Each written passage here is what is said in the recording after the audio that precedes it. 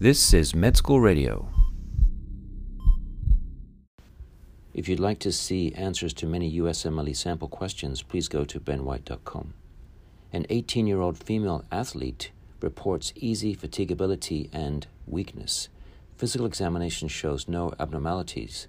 Laboratory studies show serum sodium is 141, chloride 85, potassium 2.1, and bicarbonate is 35.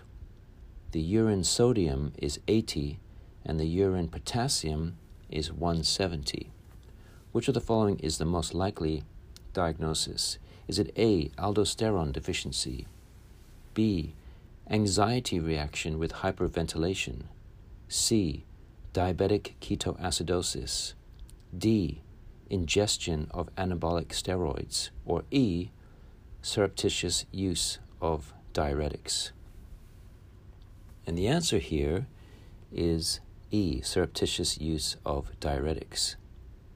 Athletes are another red flag for self-inflicted conditions, particularly dancers, gymnasts, wrestlers, and other athletes who have to weigh in. Urine excretion of sodium and potassium are inappropriately high given the hypokalemia, because the diuretics she is abusing to lose weight are forcing renal excretion.